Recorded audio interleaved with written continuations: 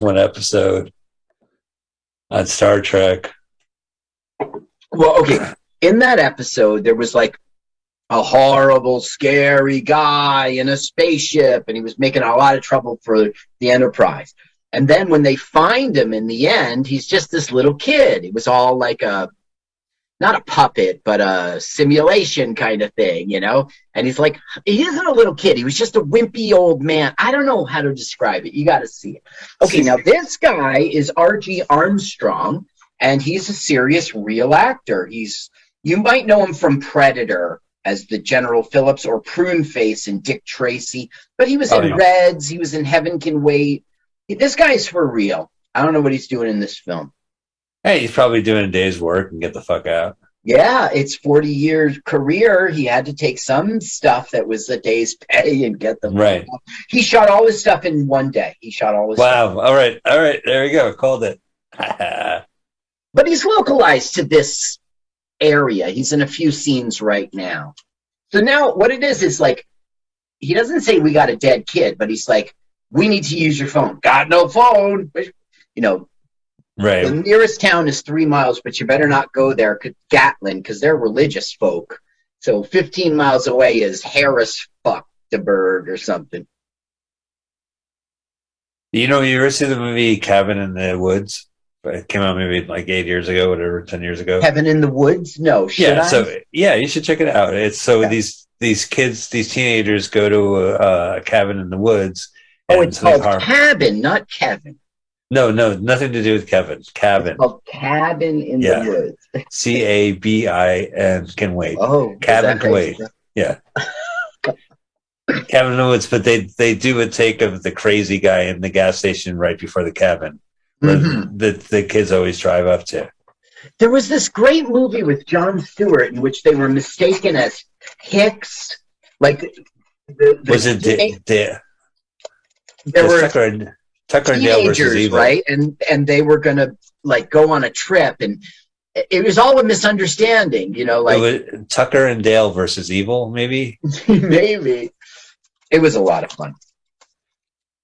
I don't trust this dog. Oh, I better check willthedogdie.com. Well, he definitely dies, and he, you know, like the corn is mad for some reason. And old man is like, I didn't tell him nothing. And the dog will go to like fuck with him and get killed.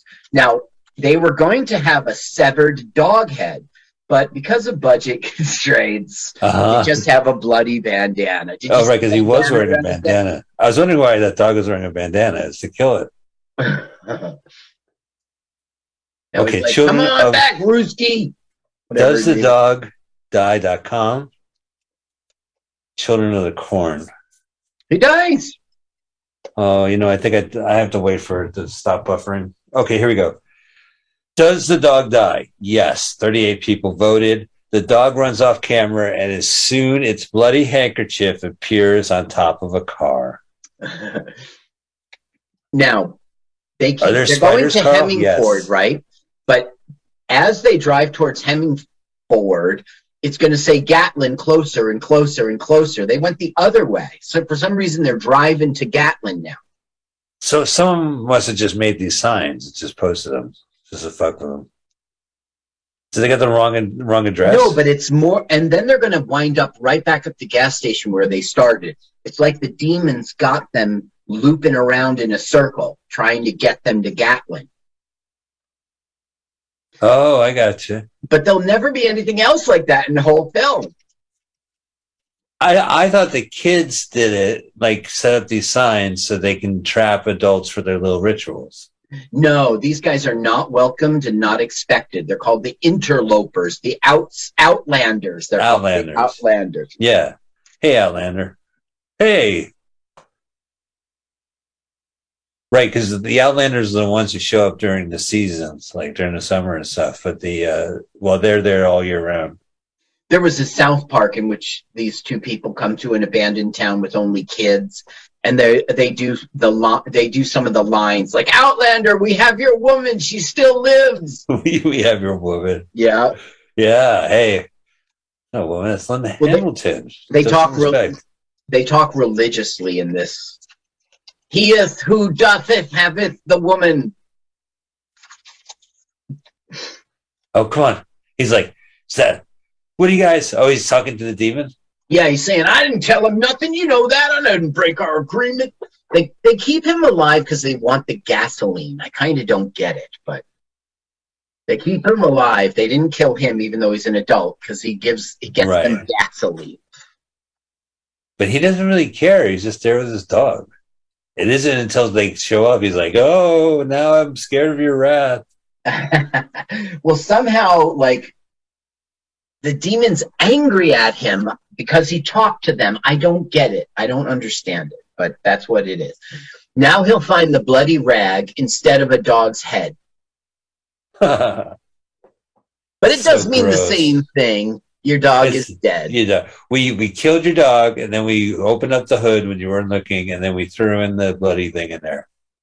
Well, not we. You mean we like the kids? Because I think this is all the demon. It's unclear to me, Carl. Understood. It feels like that. Well, I guess there was no fingers in the bushes from the camera angle, right? They do the. That's right. They made the wind go, and there was a lightning and a thunderous, But there was no kids involved in there. You don't see them scurrying. Kids will be involved in a moment because Malachi's going to come and kill him, and that makes he who walks behind the corn angry with Malachi. They need his gasoline, apparently. Malachi just likes to kill. Without thinking. It's like, what? We killed all these adults. We killed a librarian. Why can't I go ahead and kill this guy? Tone it down. You ever shush a librarian? Can we try it? Hello, welcome to Montclair State University Library. I'm your librarian, Mike. Okay, I'll be the librarian. You be the person. Okay. Oh, all right. There is no smoking in the library. Hang on, I'm almost done. I haven't had a stogie in a long time. No, you're supposed to shush me. This was your joke. I think you forget, all right? Right? Okay, go ahead. All right. Well, you were funny with that. All right, go ahead. I ripped what you said. I didn't say the joke. I took it to the open mic, and it killed. It killed. You're my best writer. You're better than me. You're better than me, Mike. All right, go ahead. So you went to the library, and it's your joke. Did you ever shush a librarian? Like one time I was in the library, and the librarian came right up to me, and she said, "Sir, there's no smoking in the library." And I said, "Shh." Love it. Just kidding. Well, I also have you know how you could ask a librarian anything? Mm-hmm. I went up there, and I said, "Can I use your microwave?" And they told me to get out. And I said, oh, is it because it's that noisy one with the timer? With tick, tick, tick, tick, tick, tick, tick. It dings. You can't use that. Okay, I'll have to rewrite that for the open mic, but I'll try. No, I think what you said was funny. And if I said it and gave it to you and you used it and it works, then don't let me get involved in it. Oh, Mike, I'm always stealing from you. Always. I have so many jokes. Hey, it's good. I haven't been on stage. At least my material's out there. Now, you remember that video I made once with all of your jokes? Yeah, I love that. The one that you didn't write, but you did. But since that time, there's at least another 5 minutes of only Mike Spiegelman jokes. Maybe I'll do that again. I took two jokes and I combined them together, and I also took out the Polish references. Mm-hmm. So I went into this store and I said, I'd like to have a bologna sandwich with mayonnaise and pickles. And the guy says, are you Polish? I go, why? Because I like bologna. He goes, no, it's a dry cleaner. So that's the joke. Oh, this is a dry cleaners? All right. Okay, so they're right back where they started again, driving through the fields, trying to get off the highway. The spirit is like keeping them there, which doesn't make sense because he doesn't want them there. I never got a sense of that. I just thought I thought the kids set it up as like because they get stuck in the corn, and I thought it's like a corn maze and analogy. You know, when you compare something to another thing, it's analogy. It's an analogy. So right now, Bryce University graduate in English. Wait, where'd you go to school? I went to Montclair State. I went to Brandeis University. Brandeis English, yeah. English graduate. That was last It is century. analogous. That was last century. So, Look at this. So he's 24 years old, and he's like playing a 12-year-old hellbound preacher. yeah. He's killing. He's killing. He's the best part of this movie. Right now, he's given the preacher talk. It's a sermon essentially, but it's like happening in real time. He just got talked to by God, which isn't really God, as we know. Yeah. So that's the last adult there has turned into a skeleton. So the interlopers are coming. Yeah, he is the cop who originally tried to like burn down the field when they first started killing, Oh, and gotcha. so he's 3 years old, rotting up there. He's a special sort of like religious thing. This is what happens. You try to kill the demon. Oh, you get crucified, and then your clothes remain the same, but your body turns into a skeleton. Right. A lot of these kids are locals to the Iowa towns. Yeah, you can tell they're still at the 4-H ribbons on them. And there's scenes where like the demon's like burrowing through the ground, and it's like local Boy Scouts in Iowa, like dug the trenches. Wow. Anything for this movie. Yeah. One thing I noticed about this movie is how cavalier they are with knives. Like, you notice, like, the kids will be sitting there with a knife, and they're holding the blade. Yeah. You see it right behind the Isaac? Don't point at me, Isaac. I don't know if they're all props and they're just like, have fun, kids. But they got a lot of weapons on them. Yeah, I'm sure they're like rubber. Right? Rubber. I mean, it's a film. Where are you going to get a rubber sickle prop? The rubber sickle prop store. Oh, the one in Iowa? But Sioux City? Listen, I've bought rubber knives. Tom Kroll used to have a lot of them when he would film. Yeah, I remember all the rubber knives, especially the ones that would, like, when contact, they would like recede, so it looked like you were getting stabbed. Listen, if you needed a rubber, Tom Kroll was the man. That's the place to go. He was the drugstore of Montclair, New Jersey. The pharmacist, we called him. Oh, corn. So basically now they're rolling into Gatlin, and they're like, fucking nobody's here. There's no welcoming committee. Silicona. Right, there's no Terminators there. But there's a lot of corn stalks everywhere, we'll see soon. Oh, see, there's the little kids. With their sickles. Yeah, they all have weapons. It's so cute. It's so cute. And he just said, here's a bunch of props. Go crazy. Hopefully props go crazy. So this Hal Roach Studios bought the rights, and Kingstar himself wrote the script for it. Oh, great. They hated it.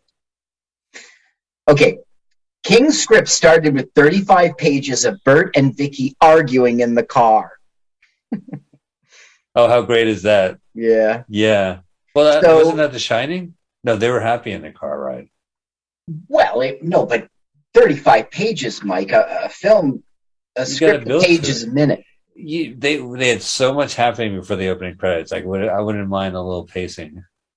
Wait, you want to argue now? You're so contrarian to me. Just because I say something, you want to argue, right? That them arguing in the car for 35 minutes is a better film than this. It's called Children of the Corn, and I would just want 35 minutes of that movie where they don't talk about children or corn whatsoever. You'll get it in the beginning when they're arguing.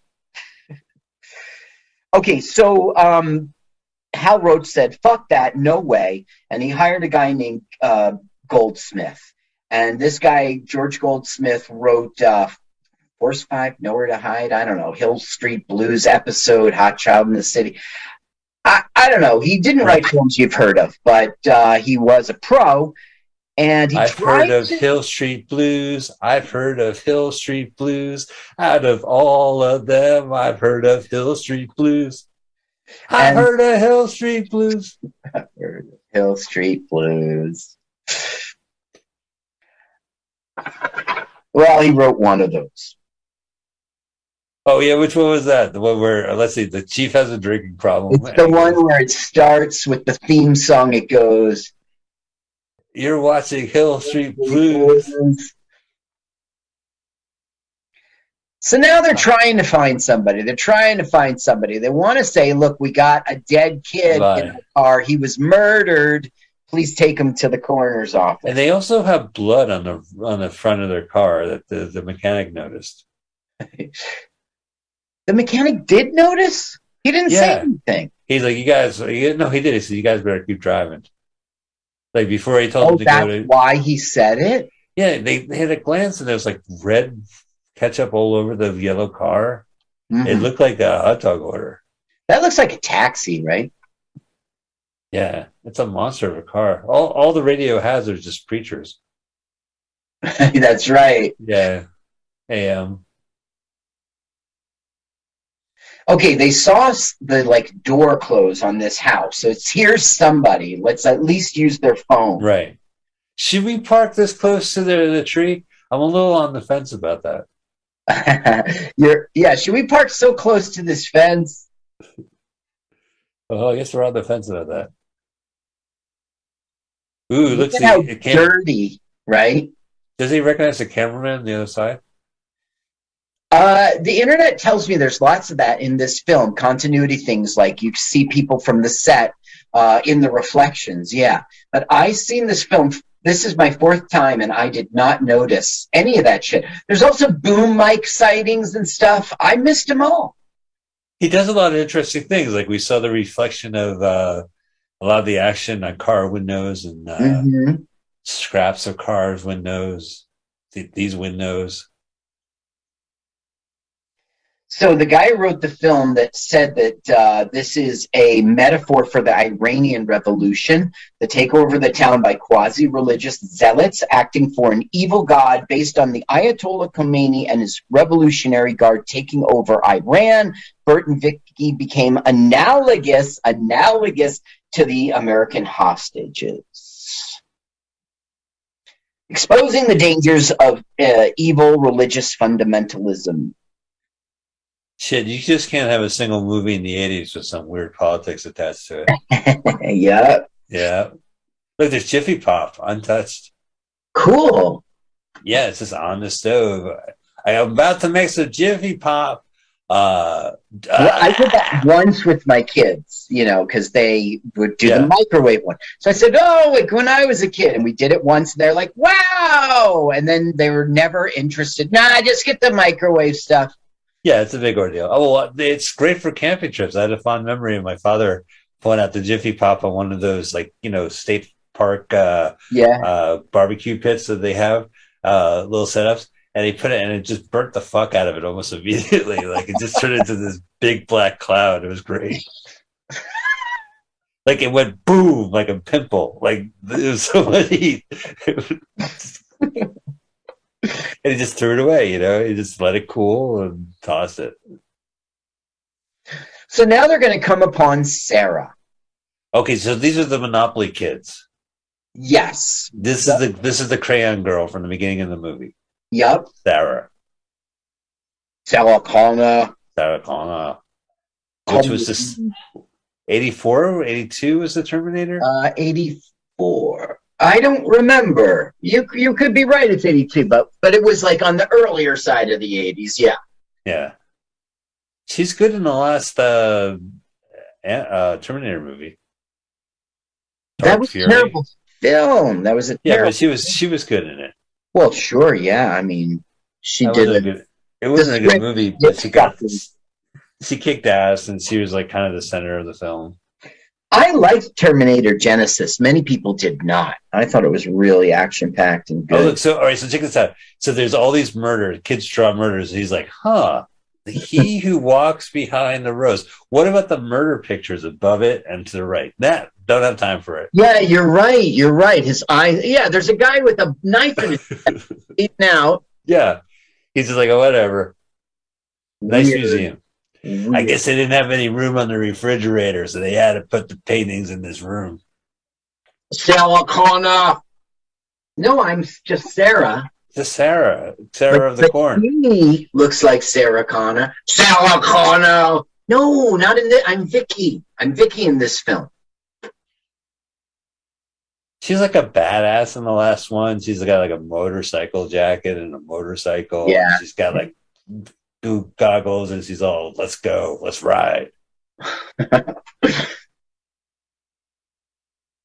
Now, she draws pictures that predict the future, and she's going to draw a picture of Vicky getting hauled away by the kids. But we don't see that until after it happens. I think it would have been much better in the script if we saw it before. Oh, much better for Bert and Hertz if they saw it now, Victoria. Because she does see it ahead of them kidnapping her, and she goes, "What is this?" But we as an audience don't see the picture till after. They didn't make a big deal out of the picture. But they do that horror thing where like all the kids know they're coming. Like the victims don't realize that everyone's been waiting for them to show up. And they show up and they all, like, who are you? And like, yeah, we knew in advance you're coming. So You're right. This is one of those films. Jove and Sarah do know that. well, the kids too. Isaac was like, these kids are coming, according to this crayon picture. These kids, they're driving a yellow car with a happy sun above them. That's right. And happy corn stalks. And happy corn stalks and little bees. This we can't have. Right. Little bees, cute stuff. The nice, beautiful Oh, and then like rip bloody knives and smiling waitresses. I think the waitress might be Rebecca, right? There's a girl who later on who like attacks them. Yeah, she's got curly hair, and her attack at the way end of the film was tacked on. It was never in the script. The director's like, we need something more. We need one last punch. We need one last scare. And they just wrote it. They had the Terminator pop up out of, like, you thought he was dead, and he comes back out.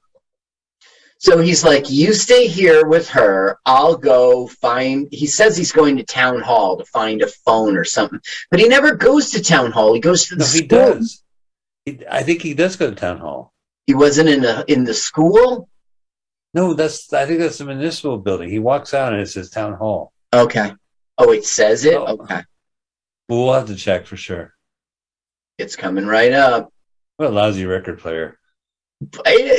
Yeah. The handle's down. Did you ever have a record player where it was spin even though you don't have the needle? Well, the handle's at rest. It's just not play. There were those cheap record players in which it was, it didn't sense it from the arm. You had to just turn it on with the toggle. Maybe that's what it is. It's a kid's one. Oh, yeah. For old-timey kids, like 1950s. Look at her dress. It is like that. Oh, I'm going to draw. Look at this, like, people with a gun. See? Galen's, all right, Galen School. Strange. It doesn't make any sense. He said he was going to the municipal building. But he's looking for the kids. What the hell are all those corn stalks doing everywhere?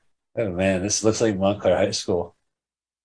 These guys have had 3 years since the initial killing of the adults to, like, fuck around and put corn stalks Right, they go to all the towns. So now he's left the school. So maybe he ends up at the municipal. He goes to church, right? And then all these little rats.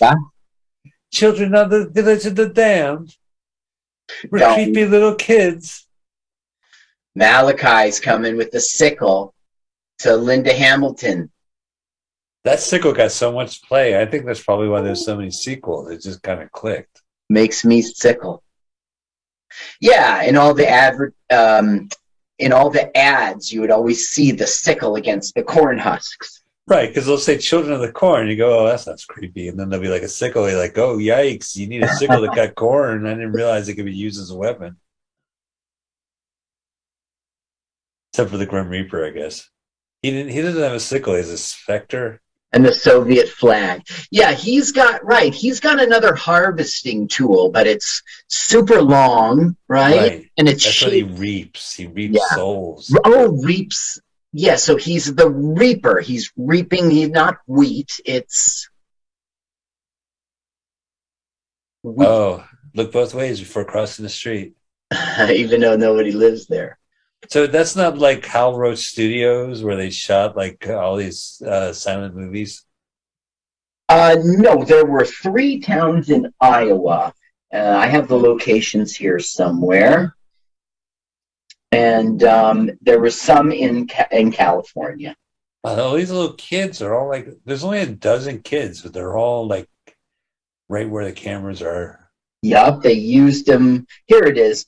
It's Hornick, Iowa, Whiting, Iowa, Salix, Iowa, Oh, wow. and Sergeant Bluff, Iowa. So maybe he's in the municipal building now. He is this town hall. Here comes Joe. Notary. I guess the phone doesn't work. Now he's going to have that like psychic experience when he knows that Vicky's in trouble. There's Job checking him out. Right, so Vicky's like a mile away, and the kid he needs is right behind him. And then he's going to say, I have to go a mile. Oh, and there's the kid I need. Let's go. No, he doesn't. It isn't time for the kid. Oh, they really defaced that town hall. They had 3 years of fucking around. Right, that's right. What else are you going to do as a kid? Well, I mean, they must have oil paint other than crayons to paste that painting so well.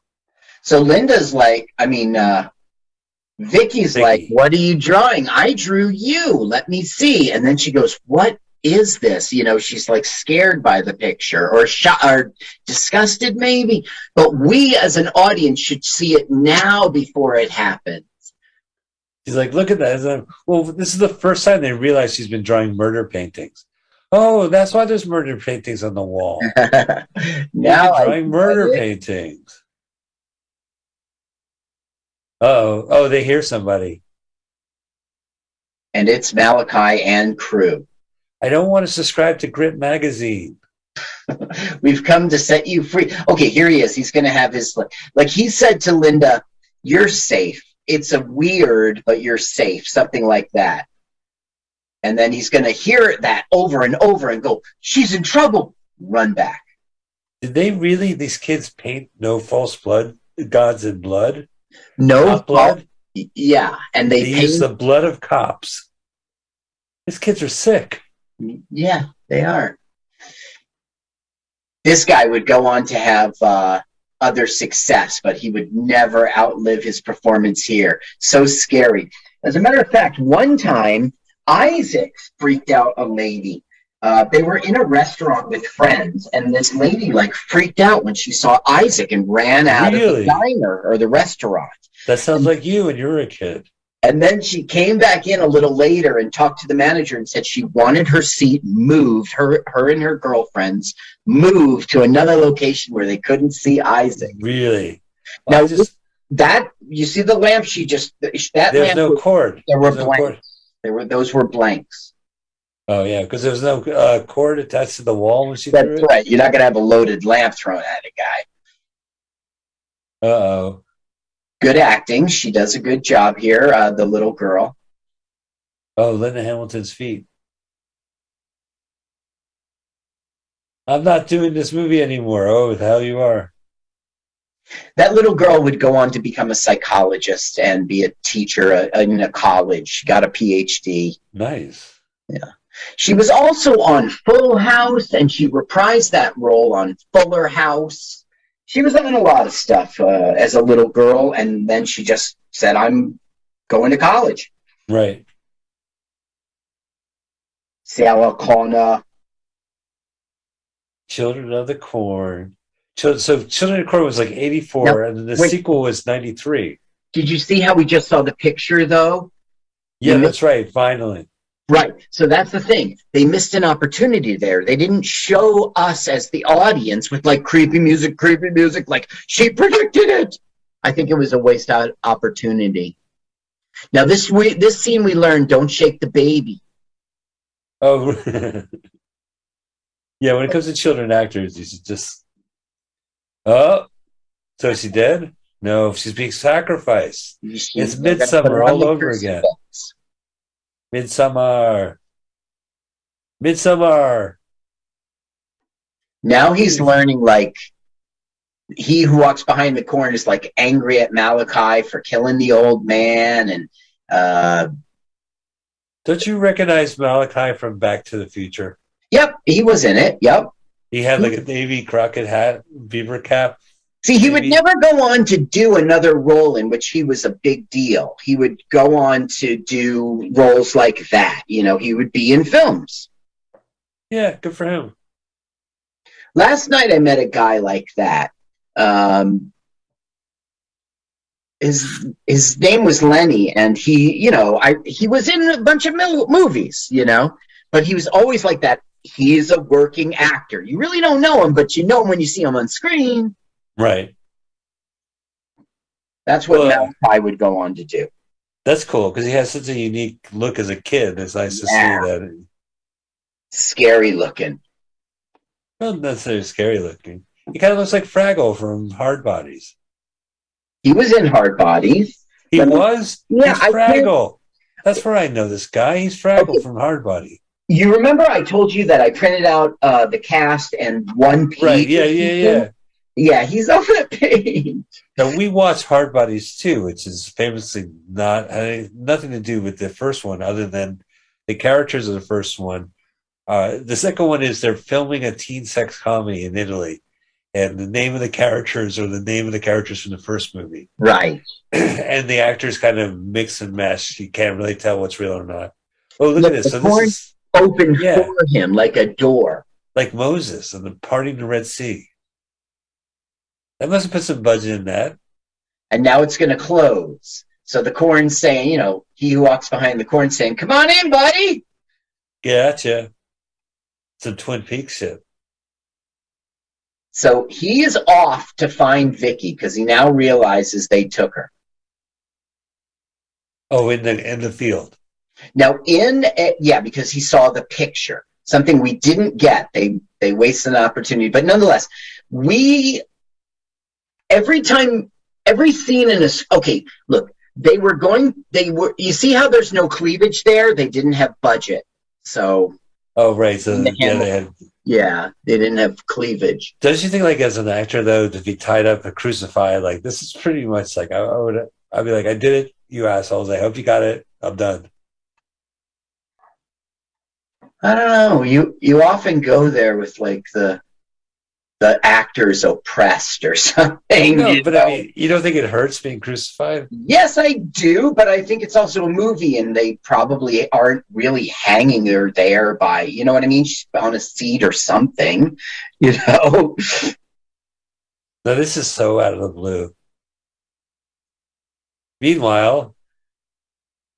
Yeah, that's right. Meanwhile, right? All the action's going on in the cornfield, and remember, our Isaac's not there leading it. Rachel's leading it. It kind of doesn't make sense that they would be separate, right? They're all together as a community, and it's his turn to die, right, at 19 years old. Right. Oh, so he's marking it in his own blood. Right, exactly. One thing I noticed about this film is that knife wounds don't really hurt people ultimately. Well, you're right, because he's about to get stabbed by Rachel, and he'll be fine for the rest of the movie. We do get to see not only this 19-year-old boy's chest, but Peter Horton gets his shirt off a couple times. Yeah, the producer said if I took my shirt off, they'll put me in the movie. So is she the waitress? Yeah, she's the Maybe. We never see the waitress's face. And remember I was saying it's weird that an adult. Right. But also the waitress looked like she was 5 feet tall. Right. So she goes, go get Isaac. And she goes, no, wait, go get Malachi. Because she knows Malachi will kill him, yeah. Okay, I'll wait for Malachi. So, he's getting indignant now, saying, you idiots, Oh, yeah. Rewriting the Bible one page at a time. But they're still going to kill him. It's like... he slams down the Bible pile. Okay? Oh, whoa! Whoa. Get back! No touching. These guys all died pretty young. All died at 19. They're all Gen Xers. I guess are old Gen Xers. 62. Old. If you were born before JFK, then you're a boomer. Right, that's for sure. Yeah, but so these you're a Gen Xer. I thought 66 was the cutoff, but I think you're right. It's 64. 64? Yeah, I mean 66 makes more sense. Well, see, I'm 66, but I'm definitely Gen X. Right. So, okay, so he's stabbed, but he'll be fine. He's even fine right there. You see, sometimes he's got a bloodstained shirt, and sometimes he doesn't as he's running. Well, all you have to do, I learned this in the movies, if you get stabbed, is you pull the knife out. And then you'll be okay, yeah. It'll close up. Yeah, like it's not going to make it worse or going to cause more problems. That's sarcasm, what our lawyer is telling me. Get the Outlander! Oh, he tripped up his own feet. Run! This time we're doing it with the bloodstained shirt. Go! Yeah, right. So this is nice as town vacated themselves for this movie. Yeah. Not even a plane in the sky, right? Right. Outlander! He's at Kirby's Market. Hey, mister, if you go into Kirby's, can you buy us some beer? Right. We'll give you the money. We'll be right out here. Uh-oh. They got him now. There's a Star Trek episode like this. It looks like a Star Trek episode with the colors. Yeah. Outlander! There's this Star Trek episode where there's like a virus and it kills you when you get to a certain age. So they come to this town that's like empty except for kids. And that was 1967, I think.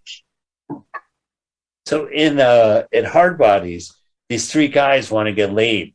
So they find like a Lothario who convinces them, like, do what I do. And with this pad you guys are renting here by the beach, we'll have massive parties. And their buddy Frankel comes and hangs out and drinks beers and falls over the ledge. Like it's a great movie. Classic. Hard Bodies. I will watch it. We've seen Hard Bodies 2 on this show, just when it's really awful with James Cameron. Where's my little sheet of movies? I recently saw that movie because my brother had a DVD of both movies. Oh, wow. That's a real difference, right? It was a very double feature. But I mean, Hard Bodies 2 is just pales. Yeah, there's none of this guy. There's no Mordecai in 2. So now they're going to have like a standoff thing, but nobody dies. Oh, no, I'm sure Mordecai has to get his comeuppance later. 11 films in the series. It spawned more sequels than any other Stephen King film, franchise film, a rap group with the name Children of the Corn. There's lots of places in music where Children of the Corn is referenced. Sure. What about all the kids from the band, The Corn? Right. Yeah. There's a Corn song. Let me see. Children of the Corn is a track on the 1998 Corn album, Follow the Leader. Is it Children of the Corn or is it Children of the Corn? It's with a K. Yeah, okay. And the final verse of Kendrick Lamar's 2001 song, Mad City. Kill them all if they gossip, the children of the corn. They're realizing an option of living a lie. Drive the body with toxins. I don't know. He says children of the corn. And there's a bunch of them here. I think I got 3 more. I don't feel like reading them. Well, wait, I wrote a song, ready? Okay. Before you were born, there was the movie Children of the Corn. Their hair is ragged. It's really short. Yes, it's Children of the Corn. What else rhymes with corn? They have their hair needs to be short. Yeah, worn. I'm telling you, I'm giving you a warn. It's the Children of the Corn. Yeah, that's very short. I thought you were going to do like your Christmas song. You go, children corn, children corn, children corn. Oh, Carl, Merry Christmas. Oh, thank you, Mike. You're the first one to wish you a Merry Christmas this year. Yeah, you've done it episode after episode, so it's not the first time I've been wished, but you're the first person. I feel, well, this word Christmas, more people should be wishing you a Merry Christmas. I wrote a Christmas carol for you. Oh, you wrote a Christmas carol? How does it go?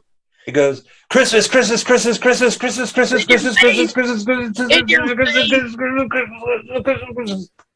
So now Job has saved him from the, he took him down to his dad's bomb shelter. Nobody's going to find you in here. Right. And so there's a first aid kit. I'll set you up. Right. Yeah. It's like John Wick's doctor shows up all of a sudden. Isn't it funny? Like, there's always like, there's no cleavage there. She has no cleavage. That's they didn't have the budget. No budget. They had to give it to whom? Stephen King. Oh, he got the movies?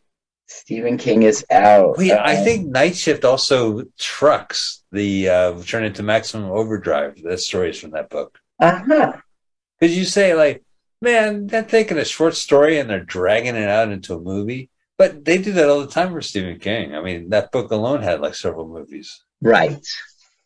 Anything with Stephen King's name on it at a certain point, I guess after The Shining, was just like, okay, this is gold. We'll option your book. Children of the Corn kind of churned that gold into like cheese, but right, because that point is like you don't need Stanley Kubrick. You don't need Stanley Kubrick to direct your movie. You could just fucking do it. You don't need Stephen King to write it, apparently, either. Yeah, right. Okay, so right now, as a matter of fact, Hound Roach tried to get it that the writer wasn't credited. It was just written by Stephen King. He lost that argument. Huh. So now Isaac, who's always shaming Malachi's turning it on him, and everyone's against Isaac now, and they're even going to crucify him. Look at that. The kid's like an expert in like first aid. Every gunslinger, there's a woman in town who knows how to heal his wounds before the final battle. Right. In this case, it's a 6-year-old girl. I think you might have nailed it. 6 or 7. She could be. You nailed it. So there's no cleavage in this movie, but we see Peter Horton without his shirt, and the guy's pretty sexy. And we saw that 19-year-old. We saw some young beefcake, I guess. Uh-huh. I didn't think he was very beefcakey, right? You could see his clappicles. Yeah, but he's like this hairy guy and with a nice build, and he's cutting a Satan tentacle. Now, listen, in a movie, every scene flows from one to the other. That is broken here. He goes like, come out, Outlander, or we're going to kill your woman. Right? But he's in the bomb shelter, doesn't hear it at all, and then they just take her right back to the cornfield again. So the scene is pointless. Well, there's two things about this scene. One, he cuts her really deeply and then puts his hand on the wounds, but no one really gets hurt with these cuts are like fast and loose in this movie. Right. And yeah. That won't be a scar. Also, did you notice when they were driving away from the gas mechanic, he's like, what? What's that whispering? What's that noise? Yeah. And meanwhile, they're like, damn it, we just drove another 15 minutes and we're still lost. And they cut back to him. It's like 2 seconds have passed. What is that noise? That's right. That was very badly done. I got to get my shirt back on. Blood is a decorative. He's going to go to the cornfield to find Vicky. See what I'm saying, though? Vicky's in town. Listen, if you're in a movie and you're screaming out, trying to lure a guy out, one scene needs to lead to the other. That has to lead to a scene in which he gets the better of them or he does come out. But they didn't do that. They just said, all right, he's not here. Let's bring her back to the cornfield. It didn't make any sense. Look at this guy. He's like, no big deal. Yeah. Look, the beefcake in him a little right now. Maybe you're right. Oh, they got Mordecai up there. Oh, no, Isaac up there. He returns, huh, in 666? Yeah, and he even co-wrote it with his cousin. Wow, it takes 4 sequels for it to catch up with them. Yep. Finally worked. Let's see here. I don't have them all. Children of the Corn is 84, of course. Children of the Corn 2, The Final Sacrifice in 92. Right, that's crazy. That's so much time has passed. Children of the Corn 3, Urban Harvest in 95. Urban. Okay. 2009, a TV remake of the original film aired on Sci-Fi and Fox. October 23, 2022. No, 2020. A prequel to the 1984 film. Wow. And the 11th overall entry titled Children of the Corn 2020. Never heard of it. There was a company called Dimension Films, and they bought the rights to the name of Children of the Corn, and that's it. They made all those sequels. Are you talking about Harvey Weinstein's brothers production I don't house? know. I don't know. Because there was Miramax, and then they had like a B-movie division called Dimension Films. Dimension Films, yeah. So Children of the Corn 1 and 2 came out, and then they bought it, and they made, 9 more. He thinks his wife is about to be torched up in a crucifixion, but it's actually Mordecai. So he's going to go over there, like, unhand my wife. And they're like, yeah, Mordecai, you had your wife in town hall about 10 hours ago. Now, you see that machine there? Yeah. That's an irrigation machine. It pumps water into the field. Oh, yeah, I saw that in the Flintstones. Okay, so just remember that, because we're going to be back to this irrigation machine. But it ain't going to be water. It's corn alcohol. Right, ethanol. Ethanol. Yeah. No. Hey, guys, I thought this was about me. I'm the one who carved a pentagram in my chest. Yeah, that's right. That's right. He stole his thunder. He stole his glory. But he still has his chest out. Like, it's just nicely gratuitous. I think you're right. At first I was like, oh, Mike's doing it again, just getting it. But no, they got him as beefcake. Yeah. Goes to all the camping performances. All right, I gotta take a leak. I'll be back. Right there, you see that? Oh, there it is. It's the Boy Scouts. That underneath is a trench. What they have there is, it's like they took a wheelbarrow and flipped it upside down, and then took off the wheels and put them on the bottom. Oh. And then they push it it's on like tracks. That the Boy Scouts dug a trench and they put like train tracks down there. And so they're pushing it along, and they also sort of like stuck dirt on it like a mound and like glued it on or something. So it's not Bugs Bunny getting lost on his way to Albuquerque. Right. But it sure looks like it, right? Yeah, it does. It looks like Bugs. Looks like that gopher from Caddyshack. Uh-oh. So super red. This is like the cheapest special effects they got. That's right. And that is because they had like $1 million, and then Stephen King took his cut, and they had $850,000 left. You see how they made it pop up into the air. It's kind of nonsensical. Well, popcorn. I believe. Yeah. Wow. So look, he staged Vicky, and he's fucking up Malachi. He punches a kid, and he's like, you guys have show some shame. I'm an adult here.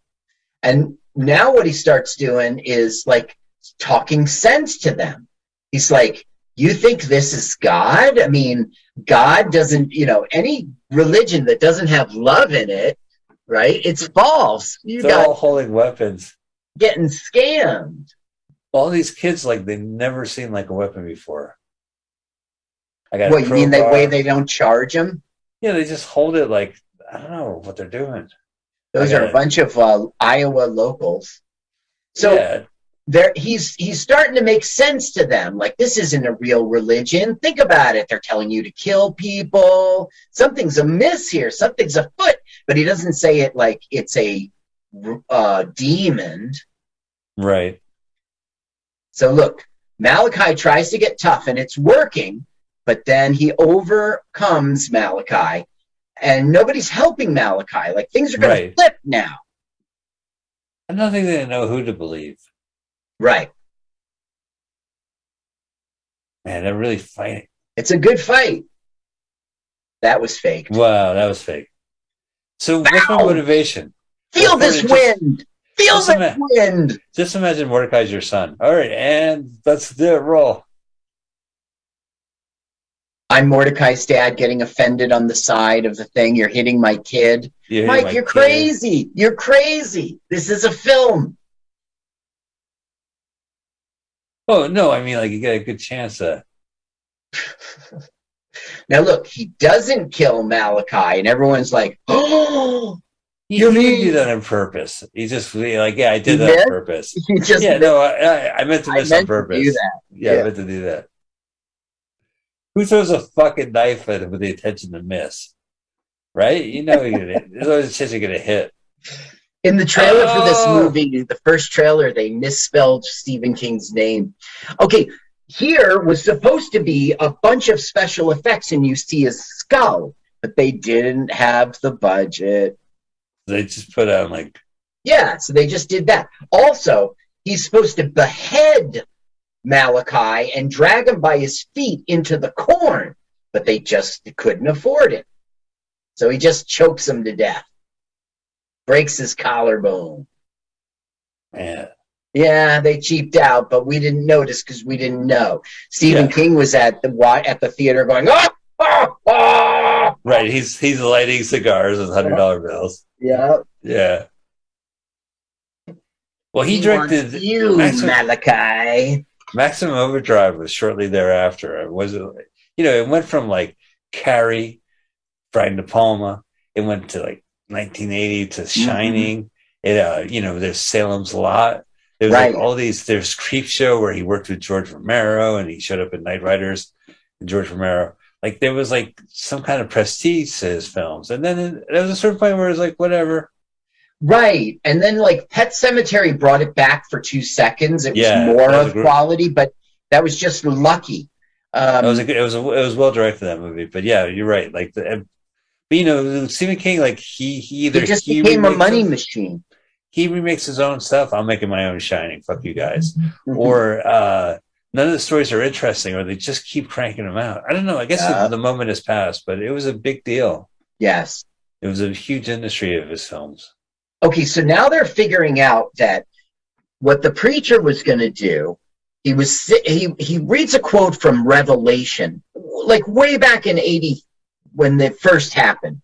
The preacher was reading a quote, and they realize it's like the lake of fire, so they're going to burn the cornfield. That's what the guy was going to do, they figure out, so they'll do it too. And now I think they should use the movie fart, and it's lit with the lighter that was gifted to him. Yeah, right. He's going to burn it down with the lighter he got. But he doesn't. He does a Molotov cocktail. Now, he does light it with the lighter, but there's no pomp and ceremony to it.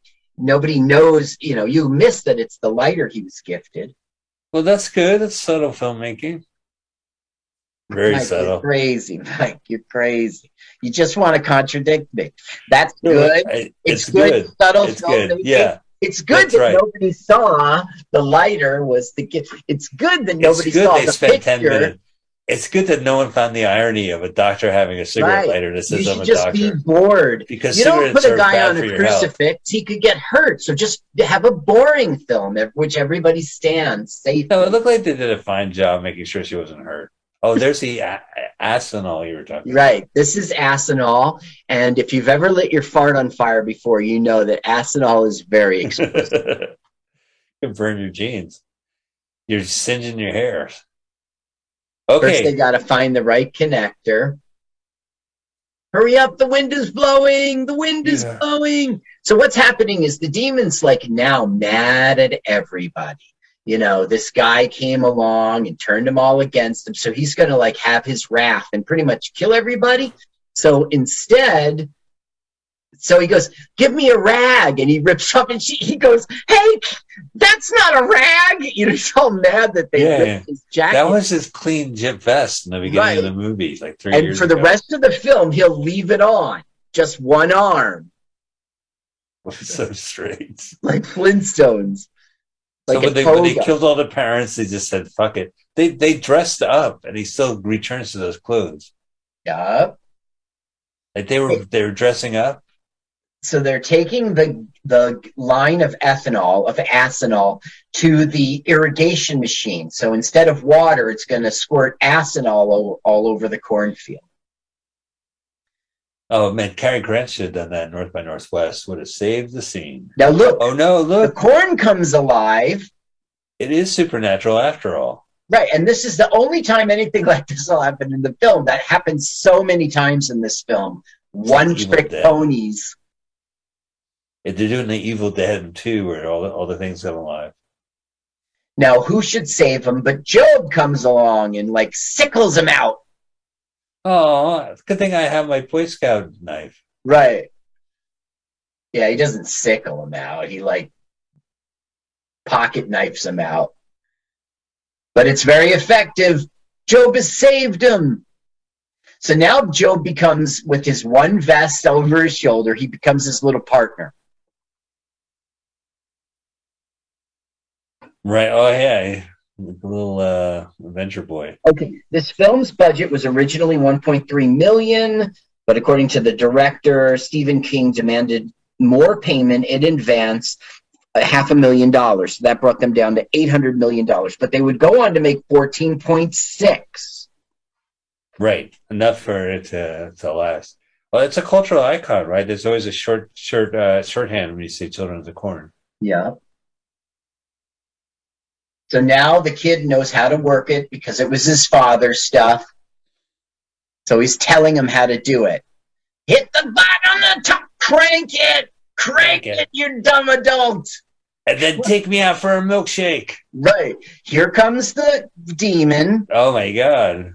What the hell is that? It's like they're painting on the cell of the movie. Right. That's right. They just had regular smoke, but they highlighted it with orange, and it was just painted on. All right, here we go. Here comes the acenols flowing. Corn has many different purposes. Like, it's not just eating. You can use it to burn shit. You get burned. Oh, before he gets us, we're going to get him. Throw the Molotov cocktail. All right, light it with your lighter. Right. It will be the gifted lighter. But he should light the whole thing and say, honey, thank you for my gift. And then light the whole thing with this lighter. They call me Dr. Arson. Right. Okay, so he lights the Molotov cocktail. He throws it, but he misthrows it. And Job says, you idiot! You idiot adult! So Job runs out there to go get it. No, don't! Why? You already fucked it up, didn't you? Bugs Bunny. Scouts. Look how good it is. I know, it's a nice approach because this whole time it's like, well, these kids are psycho, they're crazy, there's a preacher, a kid preacher, and then it's like, yeah, and there's supernatural elements. And there is a demon. It's kind of weird because the demon is more than, they're making him like a physical thing all of a sudden. Remember how before he controlled dreams and okay, so throw it, you dumb adults. So he throws it, and this time it hits, and everything burns. Wow. That's kind of fun to shoot. Don't you think it would have been better if he, like, missed the Molotov cocktail just like that, so he used his lighter? He risked his life to go where the gas was, and... Bart. Thank you for my gift, Bert. No, Bert. I'm pretending to be scared. I'm acting unscared, adult. Look, she should never given you a lighter. The wound is healed up. The face-long scrape. Now, you see there her cleavage. They didn't have enough budget to give her. So they couldn't afford a cleavage. Because Stephen King took $500,000 out of her cleavage. Okay, it's ending now. All right, this will kill the demon. I don't know why. I don't believe you.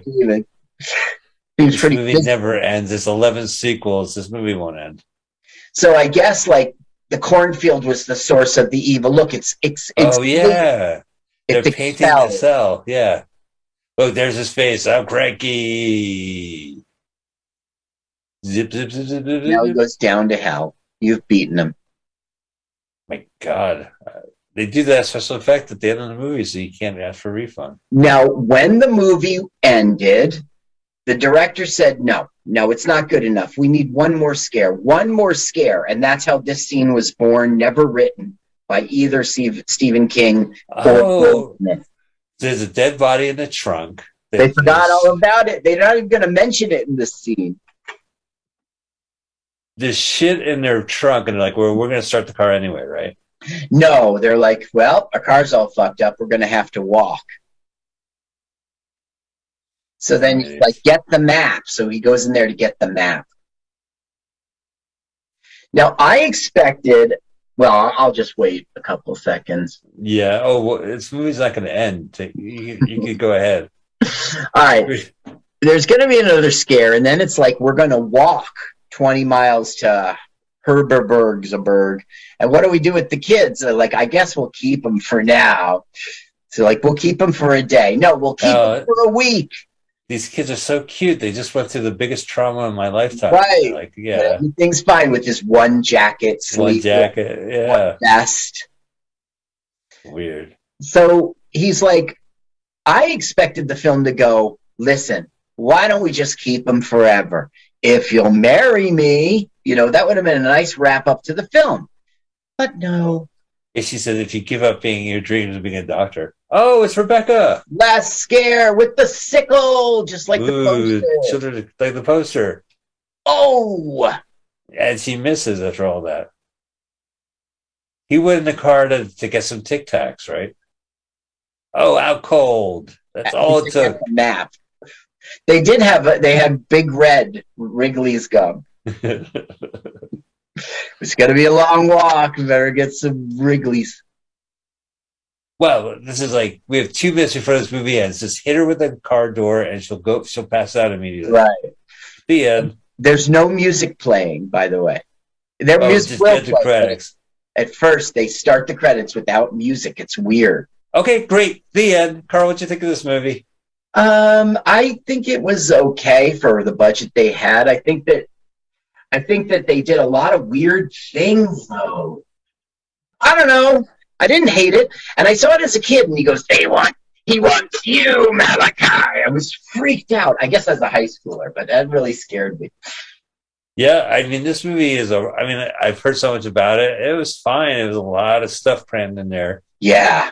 I don't know. It was, for a story published in a 1977 Hustler, I thought it was pretty good. All right, well, ladies and gentlemen, that has been our Stephen King adaptation movie. Probably the first for us after 5 years of doing this. I think yes. Yeah. And maybe we could do Children of the Corn 2, Children of the Corn 3, Children of the Corn 4, Children of the Corn 5, Mike, Children of the Corn 666. Mike, don't. 666. No, oh, my God. Children of the Corn. We're done with this franchise. All right. No more Children of the Corn, but we will be back next Sunday here on Mutiny Radio. We'll be airing first at 2 p.m. on Sunday. Make a habit of it. Check out what's really happening before us at noon next week. And we'll be posting this on YouTube. We'll be posting this as a podcast. And we'll be back next week. Next week's movie, Carl. Yes. Running Out of Luck from 1987. Of Luck. Another 80s movie. Is there a trailer? Yeah, I believe so. Let me go ahead and check here. Where's my phone here? Where's my PlayStation controller? Okay, so Running Out of Luck, the less I say about it, the better. That's all I'm going to say. I'm trying not to say anything about this. Trailer, Running Out of Luck, 1987. Okay, it's Mick Jagger. Oh, did I mention that? No, I guess I did. Okay, there's English-German trailer. Oh, well, you know German, right? So you could help us? In college, I took 2 years of German. I do not know German. I always thought your family spoke German. That you were just when my father was in his 40s, he discovered that he was German. So he learned, like he always knew he's German, but he finally cared. And so he started learning German, and he did become fluent. Okay, so it's 2 hours and 6 minutes, Mike. No, it's not. An hour and a half. Okay, so we're going to use VHS Trailer Park. Okay, I got to get to it. Oh, I see it, right. Okay, so we're going to watch the trailer. I'm going to blast it as loud as I can. This is Mick Jagger in Running Out of Time. Running Out of Luck trailer, and then parentheses 1987 English. Trailer VHS Trailer Park is our channel. Is our channel. Let's do the countdown in 3, 2, 1, go. Oh, I have a second. I'm Mick Jagger. Mickey Jagger. Mickey. Very famous rock star. I'm Mickey Jagger. I'm him. Mick Jagger is Zweite. It's Jeremy. I'm broke. Jerry Hall is stinksauer. Jerry Hall. Ray Don Chong ist verführerisch. Oh, Tommy Chong's daughter. How many times do I have to tell you there's only one star on my set, and that's me? Die unglaublichsten Geschichten passieren in diesem einmaligen Film. Mick Jagger, der Superstar, It's German. die Medien, strandet in der grausamen Wildnis von Brasilien. Um zu überleben, schuftet er auf einer Plantage, deren Besitzerin ein Auge auf ihn geworfen hat. Meine Aufgabe-Bingo-Bongo-Bar. Trifft ein Mädchen, mit dem er herumzieht. Durch Ja, vom Bordelle und Umziehen. Casinos.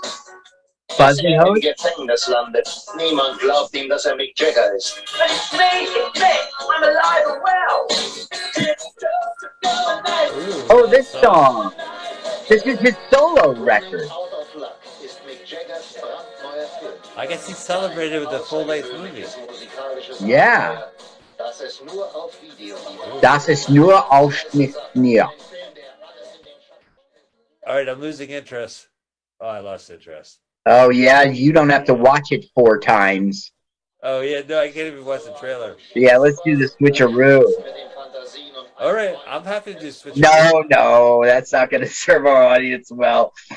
Well, we're still watching the trailer. This is Running Out of Luck with Mick Jagger. It's directed by the great Julian Temple. This is probably not in the great category, but it went directly. It popped up a few years ago, and actually KQED had a great article about it from 2017. So this is kind of a rediscovered cult movie. It went straight to video. It's a full-length movie with Mick Jagger playing himself, and we'll be watching that next week with you. Carl, thank you so much for researching, watching Children of the Corn for 4 times and doing all the research and writing the music and producing the community countdown. It's just fantastic. Grassy ass. Yeah.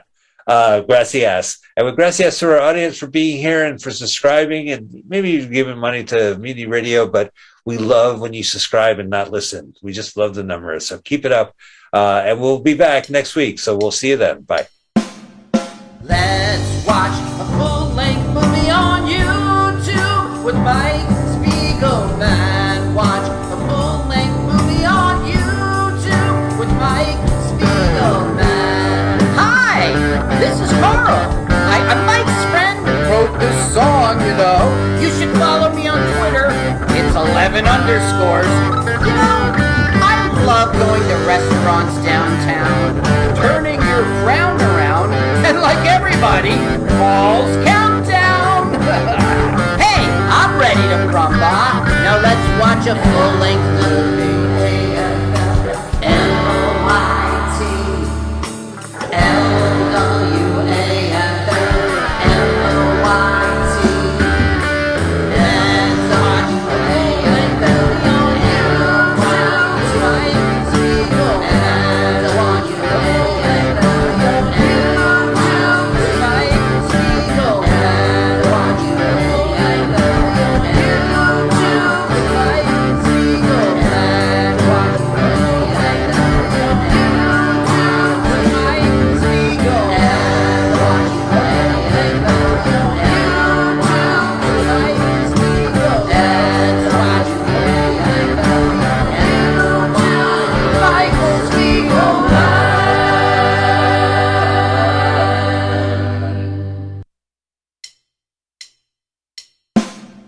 Let's watch a full-length movie on YouTube with Mike Spiegelman. Watch a full-length movie on YouTube with Mike Spiegelman. Hi, this is Carl. I'm Mike's friend who wrote this song, you know. You should follow me on Twitter. It's 11 underscores. You know, I love going to restaurants restaurants downtown, turning your frown around, and like everybody, Paul's Countdown. Hey, I'm ready to crumba. Now let's watch a full-length movie. M-O-I-T L-W-A-F-M-O-I-T.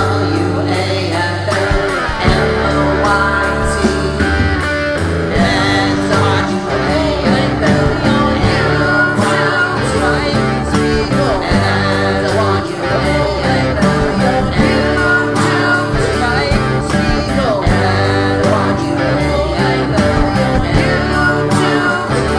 YouTube tonight. Let's watch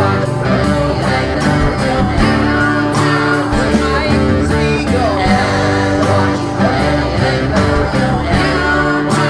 on YouTube tonight. Let's watch a full-length movie on YouTube tonight. Hello, welcome to LWAFLMOYT. Let's watch a full-length movie on YouTube with Mike Spiegelman and Carl. Hi, Carl. How are you, man? Hey, Mike. Good to see you. Thank you for... I'm happy to be back here and ready to watch a great film together with you on YouTube. Well, that is the premise of our acronym. We are a podcast. We are a live streaming. Free That music. is, if you're alive, you could stream this first on MutinyRadio.fm, where we're on right now, as we are every Sunday, 2 p.m. Pacific Standard Time. Go ahead, type in MutinyRadio.fm, check out the station, and on Sunday, 2 p.m. PST, go ahead and hit play. We're also a podcast, audio, LWAFLMOYT, that's our acronym, and most importantly, we have a YouTube channel. We want to watch a full-length movie with you. We are going to find a movie on YouTube, and we're going to watch it with the sound off. You're going to watch the movie with us, and you're going to listen to our podcast at the same time. Unless, of course, you're watching the video. Hello, we have a movie to present to you. That's really exciting, Carl. I'm really excited. Agreed. And don't forget, Mutiny Radio has a lot of great stuff. So when you go to MutinyRadio.fm, not only you can figure out a way to channel that station, check out our archive, you can also donate. Hit the donate button or go to Venmo and donate money to @Mutiny Radio. Carl, what is the movie today? Today we will watch Saturn III 1980. Isn't that easy to put in the search engine of YouTube? Saturn, then the number 3, Okay. and then 1980. And I spell out 1980. No. Okay. It All is right. numerically right. You don't even need Roman numerals. It is 1980. All right. Well, 190. hey, gang. 43-year-old movie, Saturn III from 1980, is on YouTube, and we're going to watch it. So go ahead, type in Saturn III, the number, and then, of course, 1980. And, Carl, who is hosting our movie? Well, I just caught it here. I looked it up. It is video for you to see. Now, you'll only find one thing, so I'm not going to tell you the cool way they wrote for you to see. But because when you get there, that will be for you to see. I'm not telling you. Very Prince-like. Okay, so Videos for You to See is hosting the movie we're going to be watching, Saturn III. We want you to click the link. The movie's going to play. There's no ads. I didn't get an ad. So No, just get I didn't paused, get an ad. and then move the timer back to 000. When you hear go, we want you to hit play with us, and we'll start the movie. That sounds complicated. Don't worry. We'll give you a couple minutes to get yourself set up because we have a special feature coming up. The go is going to be said by none other than a celebrity comedian. Carl not only produces the show, wrote the theme song, and syncs up the video. He's went out of his way to talk to a celebrity comedian. Carl, take it away. Good evening, ladies and gentlemen, and welcome back to Celebrity Countdown, this time with Nick Keena. Welcome, Nick. Hi, everybody.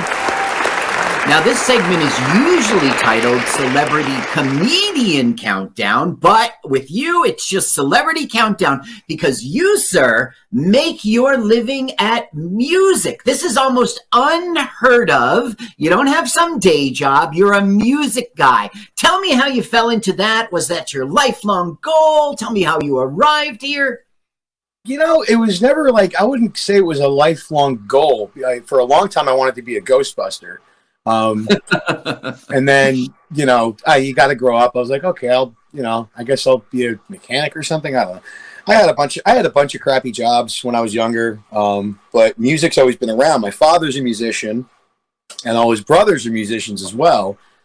So there was always music around the house, and I couldn't go a day without hearing at least 3 or 4 Led Zeppelin tunes in the background. My dad is a rabid Zeppelin fan, and that's something that we all kind of inherited through the years. We just all became Zepp fans. But I started going to his gigs when I was about 14 years old. He started letting me come to some of his gigs that were at like nicer places. He played some spots that were pretty rough that, he wouldn't, he was scared to go. They were paying him to be there though. So, but I would sit at the bar and I would drink root beer and I would kind of be like a third base coach. Mm-hmm. And he would look at me and I would tell him if like the guitar was too loud. I would go and like, give big giant hand gestures to tell him what needs to get fixed. And then he would walk up to the board and, just make those little minor adjustments. And that's the first time that first moment I was like, wow, this is a cool job. This is something that's fun. And then I started playing the bass because my father's a bass player. It's what we had in the house. So I started playing in bands and, working my way up to becoming a frontman. I was always like, I played harmonica, I'd sing some backup vocals, but I wasn't the frontman. And then slowly but surely, I just kind of became that frontman. And I started running open mic nights when I was 21. And it was just so much fun. It was such a blast just because you get all different types of people that come in. Some people that are absolutely fantastic and they're looking for a gig. And then you get your weekend warrior type guys that, my kids all left the house and I can finally play the guitar again. Right. You get a lot of those fellas too. And they're great too. But like you meet all these really sweet people that all, share the same interest and the same love of music. It's music is in my opinion, it's the last real form of magic. Mm-hmm. Because special effects have ruined our eyes. Like we know CGI. Like we know that's CGI. It looks so good, but you know that's CGI.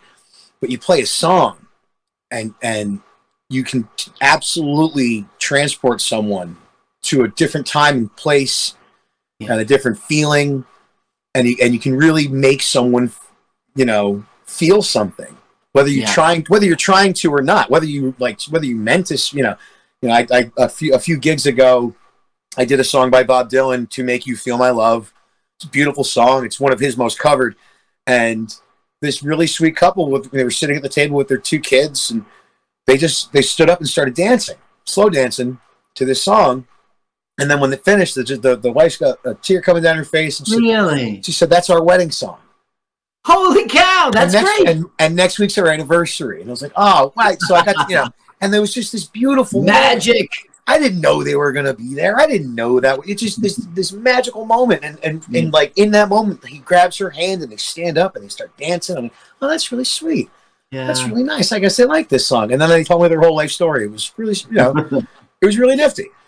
So, and now you mentioned the bass, right? And I know you're all about the guitar, but you're also playing this great mandolin. How did you fall into that? It's called the bouzouki. It's like a Greek mandolin. The technical term would be octave mandolin. It just has a longer neck, so it's got a lower resonance, and it's just got a really beautiful tone. And a friend of mine went to Greece in like 2000. I want to say 2005. She went to Greece and she had bought it for her then boyfriend. And then when she got back from Greece, they broke up. Long story short, and she gave it to me and the promise was he's never allowed to touch it again. And she gave it to me. And you saw to it. And I held up my end of the deal. But it's just I don't know.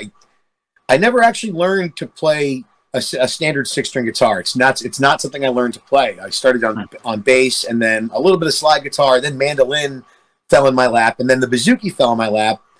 And the bouzouki was great because I've got kind of fat fingers, and getting in between the frets on a mandolin's a little tricky. The frets are very close together. But the bouzouki's got a longer neck and the frets are spread out a bit more, so it was like, this is built for me. Yeah. And it really was. I can't believe all the smoke on my face. That's what happens when you smoke. Yeah. Oh, my apologies to everyone on the West Coast. We still smoke over here. but now, also, you have this looping. It's something that a lot of people are doing. Yeah, you do it with the mandolin, but it's not called a mandolin. It's a bouzouki. Yeah. You do. Yeah. So this technology fell in your lap, and you really take advantage of it. Yeah. Well, during lockdown, it became more and more clear that I wasn't going to be having any gigs with my band anytime soon. So the thought of I'm going to have solo gigs, a lot of solo gigs in my future came to be like absolute fact.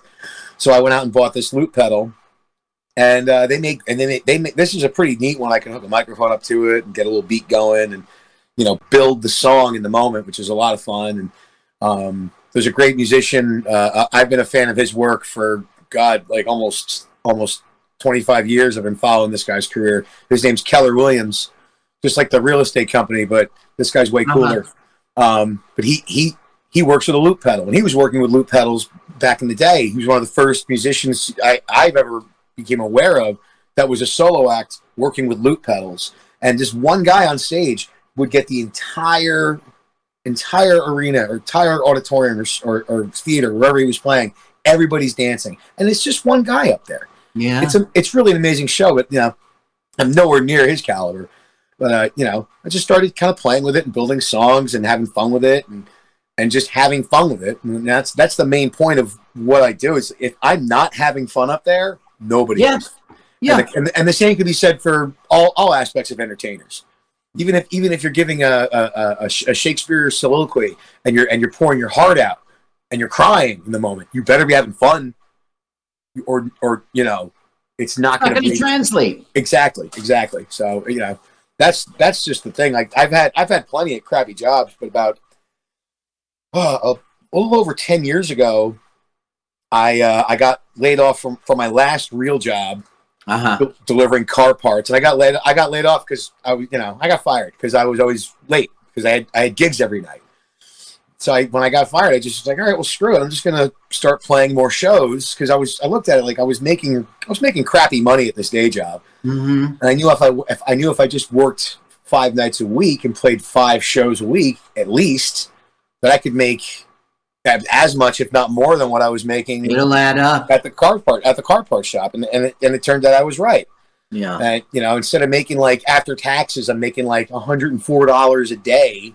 Yeah, working a 9-hour shift, I'm making at least $180, $200 for working for 3-4 hours. I mean, the math just the math sells the whole thing.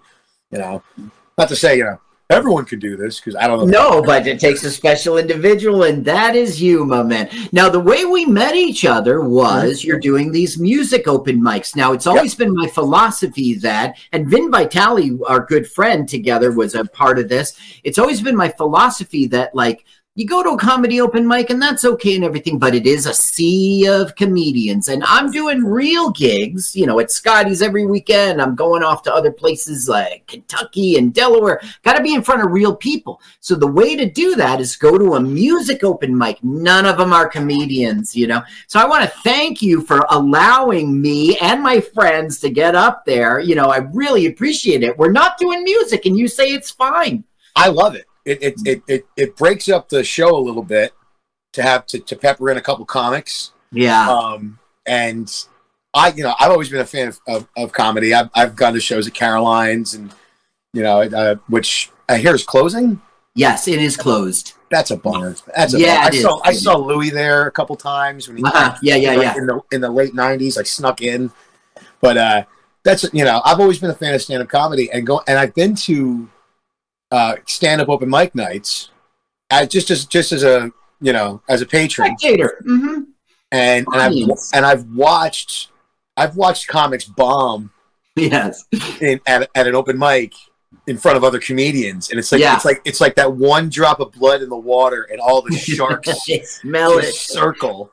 And it's funny to see, and I know it's part of the process, and it's just the way comics work and the way comics think and react. I love it. But the way we react at my open mics, at music open mic nights, if a guy bombs, you don't boo, you don't make fun of him. Yeah. You just let them know. I mean, you'll get them next time. You know? Yeah, that's right. You'll get them next time, buddy. You know, it's my open mics, music open mics, inherently are more like group therapy for musicians with a cash bar. That's the best way I can describe them. But we just get together and we talk about music. We talk about our equipment. We're just big nerds. Everyone thinks musicians are cool. We're not cool. We're just giant nerds that happen to do something that chicks like. Yeah. Now, I want to get to your podcast and plug that. Now, it's called You Good? That's what it's called. You Good? And now it's YA. Yep.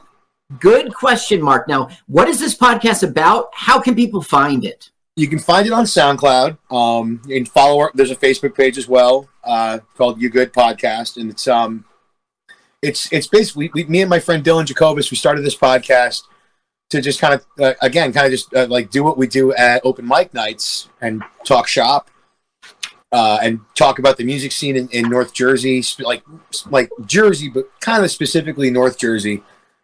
Just that's because where I'm but it's music based. It's all about music. It is primarily music based, but we do go off topic. And I know that we've got a couple of shows that are coming up that are like we're going to do like a top 10 list of annoying sounds. Okay. And some of those answers are definitely going to be music based, but some of those answers are not music based because one of my least favorite sounds in the world is when a car starts up and the belt squeaks. Yeah. Oh my God! Just fix it. Just fix it already. Just fix it. It's a $20 belt. Just fix it. Yeah. I don't know. That's one that bugs me is when the Windows makes that sound like you screwed up. You know what I'm talking about? And sometimes you do something that you don't consider a screw up, and Windows is like, bang, you screwed the Windows. That is an annoying sound when you're like, if I'm in the middle of mixing something or editing the podcast or whatever, and like all of a sudden we get like 40 prompts about the like our antivirus that I haven't updated because the computer works offline. I don't care. Yeah, right. You're safe anyway. Yeah. So it's called You Good. Yep. YA Good question mark. Yep. And we're looking to find it on SoundCloud, but there's also a Facebook group. Yeah, there's a Facebook page, and every time whenever an episode drops, we share it we'll share the link on Facebook. Okay. It's a small podcast. We're just starting it out. We've only been doing it consistently for like the past 2 months. We took a long break after my kid was born. Because which makes sense. Yeah, well, you know just as well as I do, buddy. When you start building that family, you got to start shifting your things around and make everything fit. Yeah, that's right. Things go on hold. My music career went on hold when that happened, and I, when they got older, I came back to it, but I ended up in comedy. But I want to plug your EP. Now, you have an EP out there. It's called I've Been Called Worse, which is a great title. Now, it's an EP because it's short, and where can people find it? Tell me about it. And you can find it pretty much wherever you can stream music from. It's available on all platforms. iTunes and SoundCloud. I believe it's on YouTube as well. Okay. If you type in Nick Keena, I've Been Called Worse, I believe it still pops up. Worse. This is kind of what the album cover looks like. Well, I see the vinyl behind you there, just like I have vinyl. I bet you some Led Zeppelin is in there, of course. I have every studio album, and the song remains the same. The film soundtrack. I also have a 45 of Hey What Can I Do? Very nice, perfect. That's a rare find. I got that for a quarter at a garage sale. I got that 45 for a quarter at a garage sale. Blew my mind. A quarter? They didn't know what they were selling. No idea what they had. And what's on the flip? What's on the flip? It's the B side actually. The A side is Immigrant Song. Oh, hey, what a great collection! Those are two great songs. So when Zeppelin 3 came out, Atlantic Records said we want to put out a single. Led Zeppelin said no, we don't do singles. And Atlantic went and did it anyway. They took Immigrant Song, and then they grabbed Hey What Can I Do off the shelves and put it together. And that's actually kind of what the last straw was. Which that's one of the arguments that led Led Zeppelin to forming their own label because they were losing autonomy at Atlantic, and they didn't have control over their product. And right. So, you know, so and just like Led Zeppelin does, I wanted to be just like them. This EP was self-produced. Well, not self-produced. But I no label or nothing. Me and Dylan Jacobus, Connor Larkin, Victor Phillips he's a great producer, and Sean Fairley, fantastic drummer. We put this together during lockdown, and actually a lot of what was recorded like a lot of what ended up on the final product I recorded in a pantry during lockdown. Mm-hmm. I was stuck in Pittsburgh with my now fiance during the first few months of lockdown, and we wanted to get some work done. But I had no equipment with me, just my bouzouki and my songbook. But I had my tablet and I had my cell phone. So I kind of just jury rigged a coat rack to hold up my my tablet down here and my phone up about head level. And I stood in this pantry with the door closed and a yoga mat over my head to soundproof it. I must have looked like a really normal guy, but and I recorded a lot of my vocals and some of the bouzouki in that pantry. Sent it back to Jersey, and they were working on it. And Victor Phillips especially, he was working on producing a lot of it while it was still stuck in Pittsburgh. And then I got back into Jersey, and then we went into the studio. We went to Original Music School of Morristown, which has some pretty cool recording studios as well. And me and the boys just banged out what was left. And sounds good. And then we put it out. But yeah, it was not the way a typical album gets put out. No, by any I've been called worse. Mm-hmm. Okay, now Nick Kina. Everyone at home is poised to watch this film at the exact same time as we do here in the studio. Right so on. everyone at home, they've got to press play at the same time as we do here in the studio. And that's what you're here for. So why don't you go ahead, Nick Kina, and give us that celebrity countdown. Wait, hang on, I gotta ask, what's the movie? The movie is called Saturn III. It's from 1980. Now, this stars Farrah Fawcett, and it's got Kirk Douglas, and I forget. Yeah, it's like a science fiction film, and it's from the 70s. It was filmed in 78, 79, even though it was released in 1980. It's right after Star Wars, so you see a lot of Star Wars influence in it. It's Harvey Keitel, Farrah Fawcett, and Kirk Douglas. Oh my God, I'm watching. And there's a crazed robot. You know, everyone's going to love this film. It's not the best film, but they're going to enjoy watching it with us. I bet they will. This sounds like a real stinker, and I can't wait. Yes, right. Okay, now, Nick Kina. Okay. Everyone at home, they are poised to watch this film same time we do in the studio. They got to press play same time. So why don't you go ahead, Nick Kina, and give us that celebrity countdown. Thanks so much for having me, Carl. Keep kindness in your hearts and on your minds. 3, 2, 1, go! Thank you, Celebrity Comedian Countdown, and thank you, Weird Beginning Movie. I want to thank that Celebrity Comedian. I haven't heard it yet, but it was fantastic. It was one of the best ones. This is the logo for us. It is up, dude. Go ahead. Turn it up. Go ahead. It is. It's up. Lord Great is giving me no music. There's no music going on. Yeah, that's my joke. There is no music in the beginning. We're going to get some music in a minute. Carl, I have it at 100. Now look how this was. This was a 1980s for 2-second font, right? Right. Right at the beginning of the 1980s. For like the first 3 months, you would see a book in this title. You would see, you know, it didn't last for some reason. What was it, like Dreamscape was 1980? The Nude Bomb with Maxwell Smart. It was a weird year, 1980 for movies. Yeah. A lot of weird movies came out that year. Reagan just arrived. We still had Carter on our brain. You could tell the clothing is like the 70s. Well, I do like that Farrah Fawcett has top billing of this Kirk Douglas movie. Yeah. Now, it's shot in 78, by the way. So everything we're going to see on the screen was the late 70s. But this is 1980 when it releases.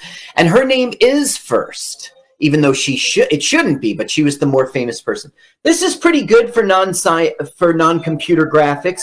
Now, Star Wars had come out. Everybody knew it. Right. And right now we're going to get, is it an homage to Star Wars, or is it like we better do this because that's what people expect in space movies now? Well, you want to set the stage. You want to show the vastness of space, the planet that is set, and then humanity's technology. Yeah, improvement. Like, look how advanced we are. Yeah. Now you should hear music. Okay. I can't hear it. I can't hear it. Mike, turn I can't hear up it. the sound. I'm turning up this. I gotta lower the sound. I can't hear it. What? Mike, turn the sound down so we can see if the sound goes up. Turn up the sound. Okay. Okay, so there is Star Wars, which I'm calling Episode 1 because that's chronological. The New Hope, which it wasn't called. Yes, it was in the beginning credits. This was the scene. It was a blank thing of space, and then over it went that Star Destroyer. That's exactly what they did, live, frame for frame. Well, wasn't that like Alien and Red Dwarf? I guess Red Dwarf was being playful. They always have the space model they want to show off at the beginning. Yeah. You got to set the stage. But isn't this whole movie is like a sexy robot just chases after Kirk Douglas in that space station? That's a good guess. It is not that, but yes, that is it. Okay. It's not that, but you're so close. You just missed the nail, right? Your next swing, you're going to hit it. So I was telling Carl that I get this movie mixed up with, of course, Capricorn 1, which is when they faked the moon landing, and that was directed with O.J. Simpson, and it was directed by Peter Hyam. But this Stanley Noten is he Singing in the Rain, Carl? Yeah, he's the director for Singing in the Rain, which he co-did with Gene Kelly. Yeah, he did two with Gene Kelly. He did one called On the Town in 1949. Isn't that the one with Frank Sinatra? New York, New York. Or no, that's Anchors Away. Yeah, I think so. And there was that the one where they're like a Navy ship and they were docked in New York for the weekend. Right. Yeah, they got a weekend. I can't tell if that's Anchors Away or I think it's On the Town. That's a great movie. Anchors Away, I think, was a song in, Wash That Man Right Out of My Hair. Why are we talking about this? Never mind. Okay. We're in space. Now we are space-faring civilization. Space-faring. Yes, I like that. Because we're by Saturn now. That's pretty fucking far. Okay, so I have no idea why this guy does it. But he murders his captain and steals like a cylinder, which I'll just give away because we spoiled things here, which is going to end up being a robot. Okay, but I don't know why he does it. He's stealing a cylinder, which will become a robot, like a robot cylinder. Right. So here's the captain, and he's running into the locker room where he stored his cylinder. Okay. Okay. Doesn't make any sense. Right. Look at this 1970s gym. Well, it's the future. Everything is in buttons. Yes. Here is my cylinder. Because it's laughing gas. Look at my briefcase and papers. Right. Now, who's this guy? He goes, hey, so I heard you failed the mental exam. Tough break, buddy. And then this dude starts going for the airlock. Right, yeah. After you tell him you lost your mental case. Right. Then he goes, no, don't react negatively to my comment and push the button and kill me. Go ahead, turn it up if you want. He's gripping onto those 70s gym benches aren't going to save you in deep space. They're not. Well, slice. No. Yes. Look at that. Does it make a noise, bro? That was cut from other versions because it was like considered so disgusting. When I saw it, it looked like such a not human body that I didn't even. It's the only interesting thing I saw. I never seen a body get sliced in space. You saw it going out there. You said, "Oh, he's going to get sliced," and they sliced him. Hey, no running in the space lobby. Hey, no running in the space. No, You see, that's supposed to be cool because it's upside down, but it's lost on me the first time I ever saw this film. zero gravity. So they think he's the captain, and he is now getting 'cause into the captain pod. they didn't tell that this captain's ass looks a lot better now. Like, it could be someone else. Yeah, they didn't notice. It fit, though. Okay, I was space just buggy. admiring your pleasure center. Don't call it that. Ow! Just kidding. All right, Now they're that's their done. symbol. You see on the wall, that'll be on their Yeah. jackets and stuff. We are a space faring. I'm sorry, go ahead. We got pretty far, Saturn.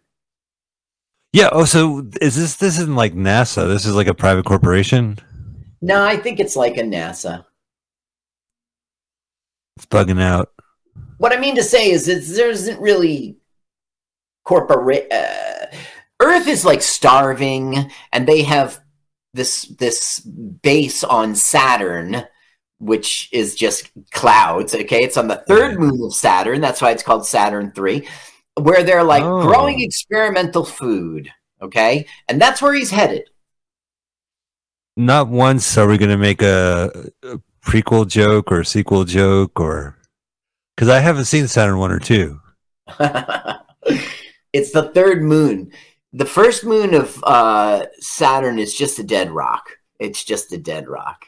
The second moon of Saturn has dancing girls, and there's like, it's sort of like Miami in space. There's I never leave that one. You can gamble. There's like a casino thing, and no, but Saturn 3, they're coming up with food for Earth, like experimental foods that they could grow on Earth's shitty environment.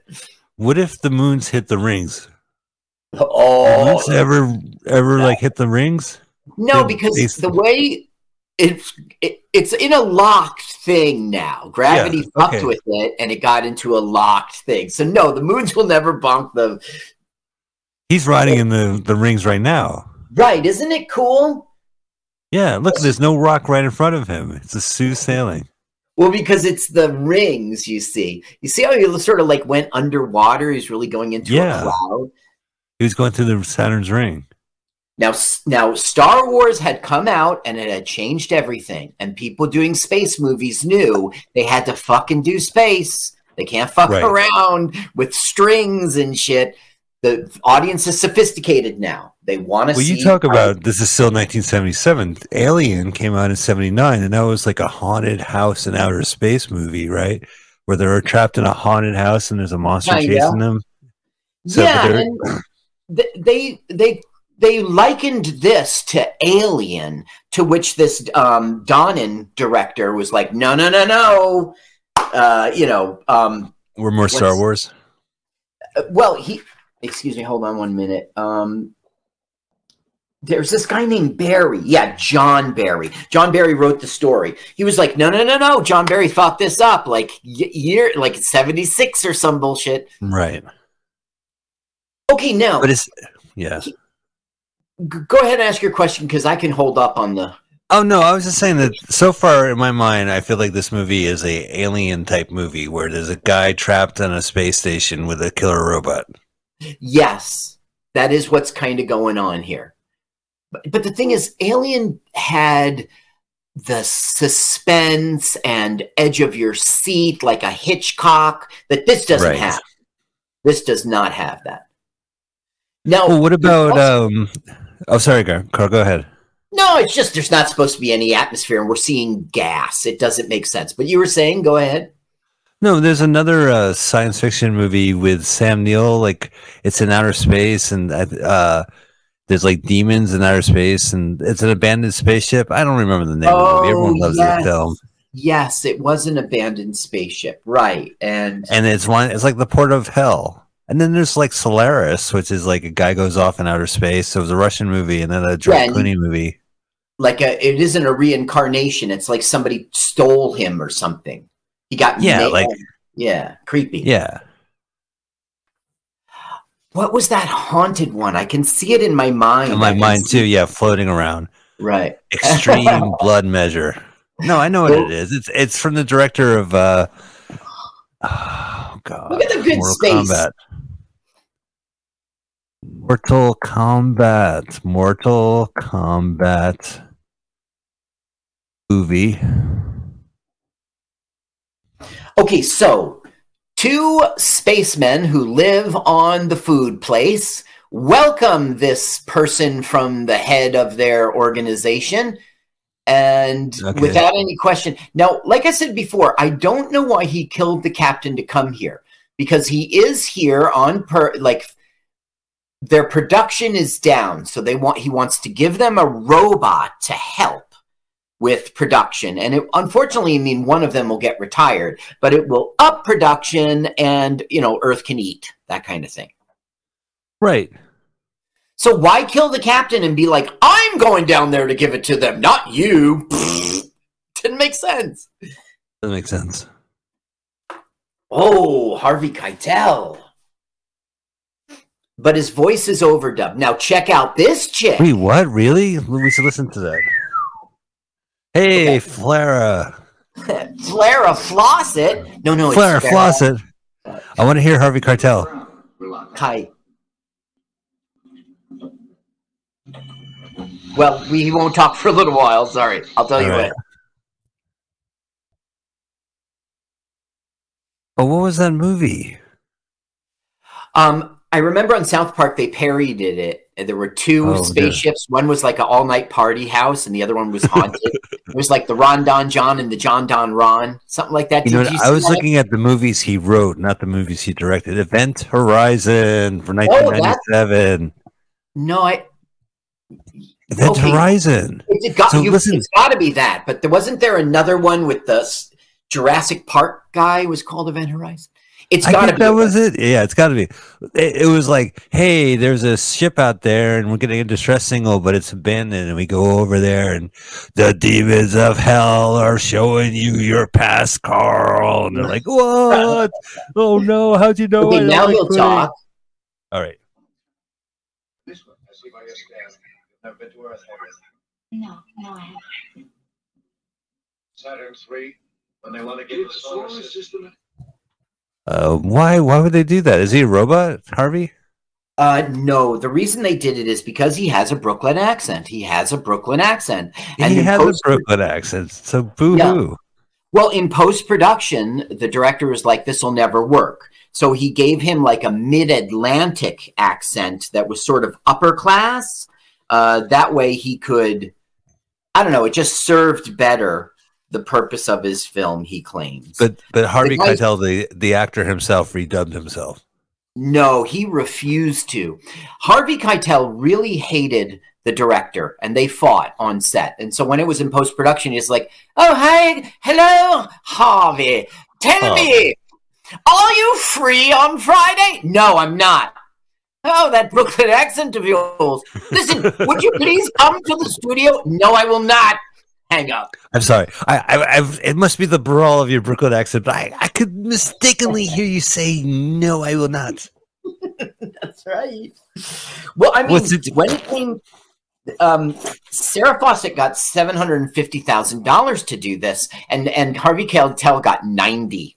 So, like, right away, it's like, what the fuck? You know? She's top billing, and he's not. He's underneath Kirk Douglas. Yes, he is underneath Kirk Douglas, which often Farrah Fawcett will be in this film. Did you get that, Chandra? I did. I actually made that joke. I said not literally, but I think yours is better. Oh, damn. You did? Damn. Yeah, I hear it. You know what I hear stuff sometimes on the broadcast. I know. Sometimes I'm like, God, why did I step on Carl's joke? It was really good. Well, it's really the other way around, like crazy. And I know the audience probably knows what I'm talking about. I'm focusing on telling you bullshit, and like you're in the middle of the thought. I'm trying to riff on what you're saying and not necessarily the movie sometimes. Because we got to keep going. Take this space pill. Yeah, well, the thing is, Farrah Fawcett has never been to Earth. And he's like, child, you don't know what you missing. Here's a space pill. She goes, what? Space pill? She's all innocent. Okay, there's the cylinder. It's a robot. Tell me about Brooklyn. So she's human, right? In this beginning of the movie, Farrah Fawcett is not a robot, Yes, or is not presented as a robot. There will only be one robot, and it won't be any of our cast members. Oh, for this whole time I thought Farrah Fawcett was the killer robot. Oh, gotcha. No, like how cool would be that? A sexy killer robot, right? In that well, voice. Right now she's a space chick. There was that film called Species, and there was right, Natasha Lyonne. No, not right. Natasha Lyonne. Natasha, shit, I don't remember. And so she seduced the one guy, and then she goes, "I really want to have a baby with you." And he's like, "Whoa, honey, hold on now. We're just on first date here." Right. Then he gets pissed off and kills him. I've never seen any of the Species movies. Oh, well, she has to procreate to get, she's a species. She's got to procreate to get it going with the, on Earth and invade, kind of. So she does a courting ritual with the man, and then when they're alone, I think there was a hot tub involved. They're going to do it. She's like, "I want to have a baby." I'm not understanding human culture. Oh, wait. So I guess we just saw it. Now, there is a naked scene, and we will not see it. Well, we just saw a naked scene. I just saw her topless. Yeah. Are you sure? Did you can't rewind. Nipple or we can't rewind? We've gone too far. Yeah, I saw nipple. Michael saw the nipples. Star. Well, I guess I don't see how I could have missed that, seeing this so many times. But she's not naked. See, not naked. Well, you should be naked in front of your grandfather, Carl. Oh, and it's a grandfather because he's going to take Viagra. See the blue pill? He's take the blue pill. Thank you, OG. Now, what happened is we heard the dog. The dog got trapped in the lab again. I'll get him. Right. Okay. Now, the only reason that happens is so later the dog could get killed.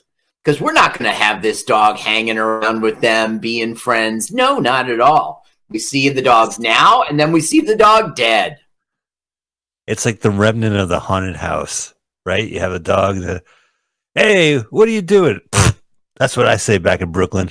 Oh, that's Bronx. Yeah, right. He was like, "Hey, get out of here!" And then they overdub. It's like, "Young lady, please." Young lady. Go ahead, turn it on. You'll hear his robot voice.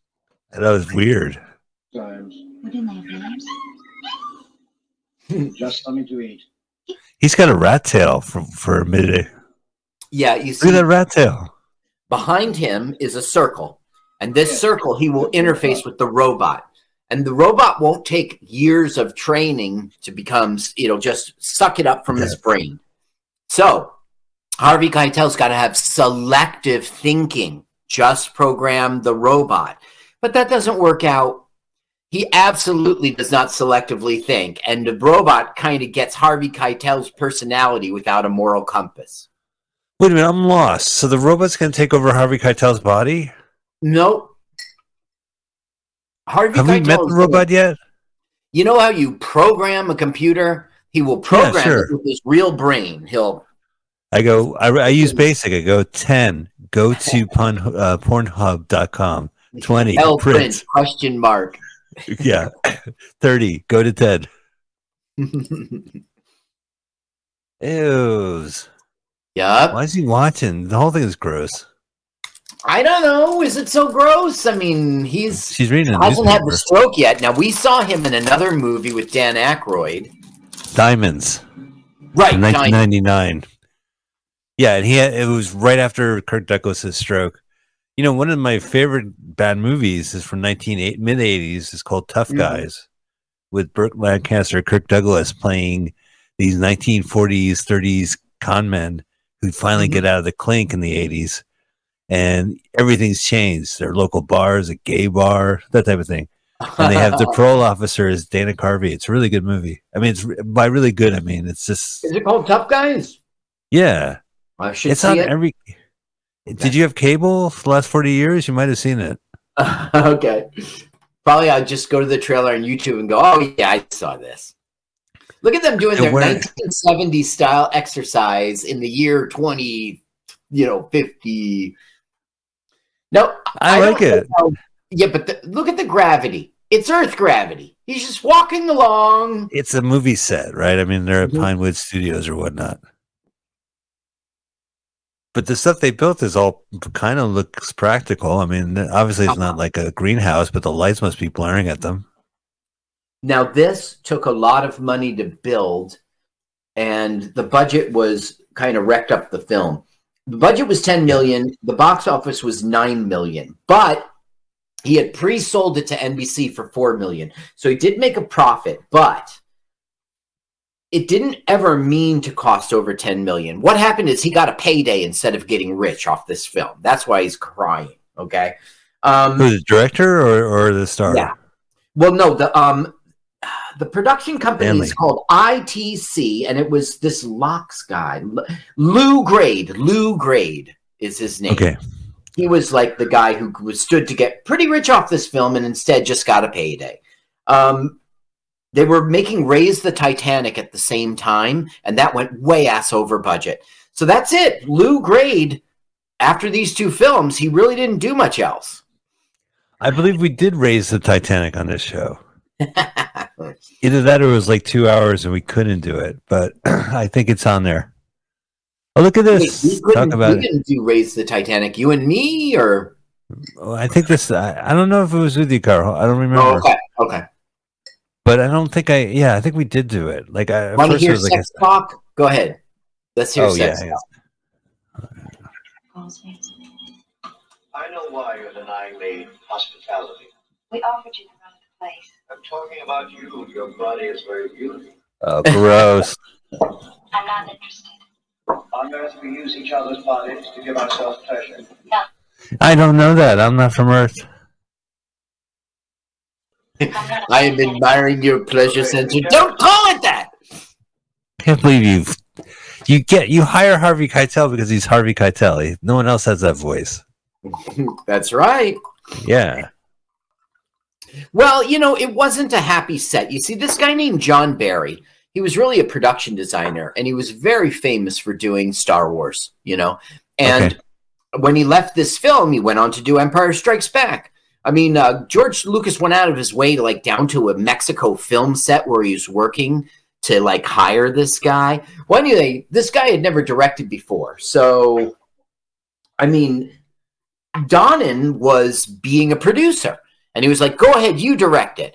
But he sucked. He sucked. And because he sucked, the actors started taking advantage of that. So Donnan had to come down and say, look, I got to be with you on the set every day to make sure that you're doing this right. He goes, so that's not going to work. So he quit, but was at the same time fired. He does have a story credit, right? In this Yes, movie? he did write this story. See the brain? Yeah. It's a It's a lot of newborn brain. fresh brain, which will be imprinted, you know, programmed basically by Keitel's selective thinking.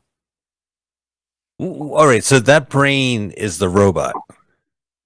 Yes.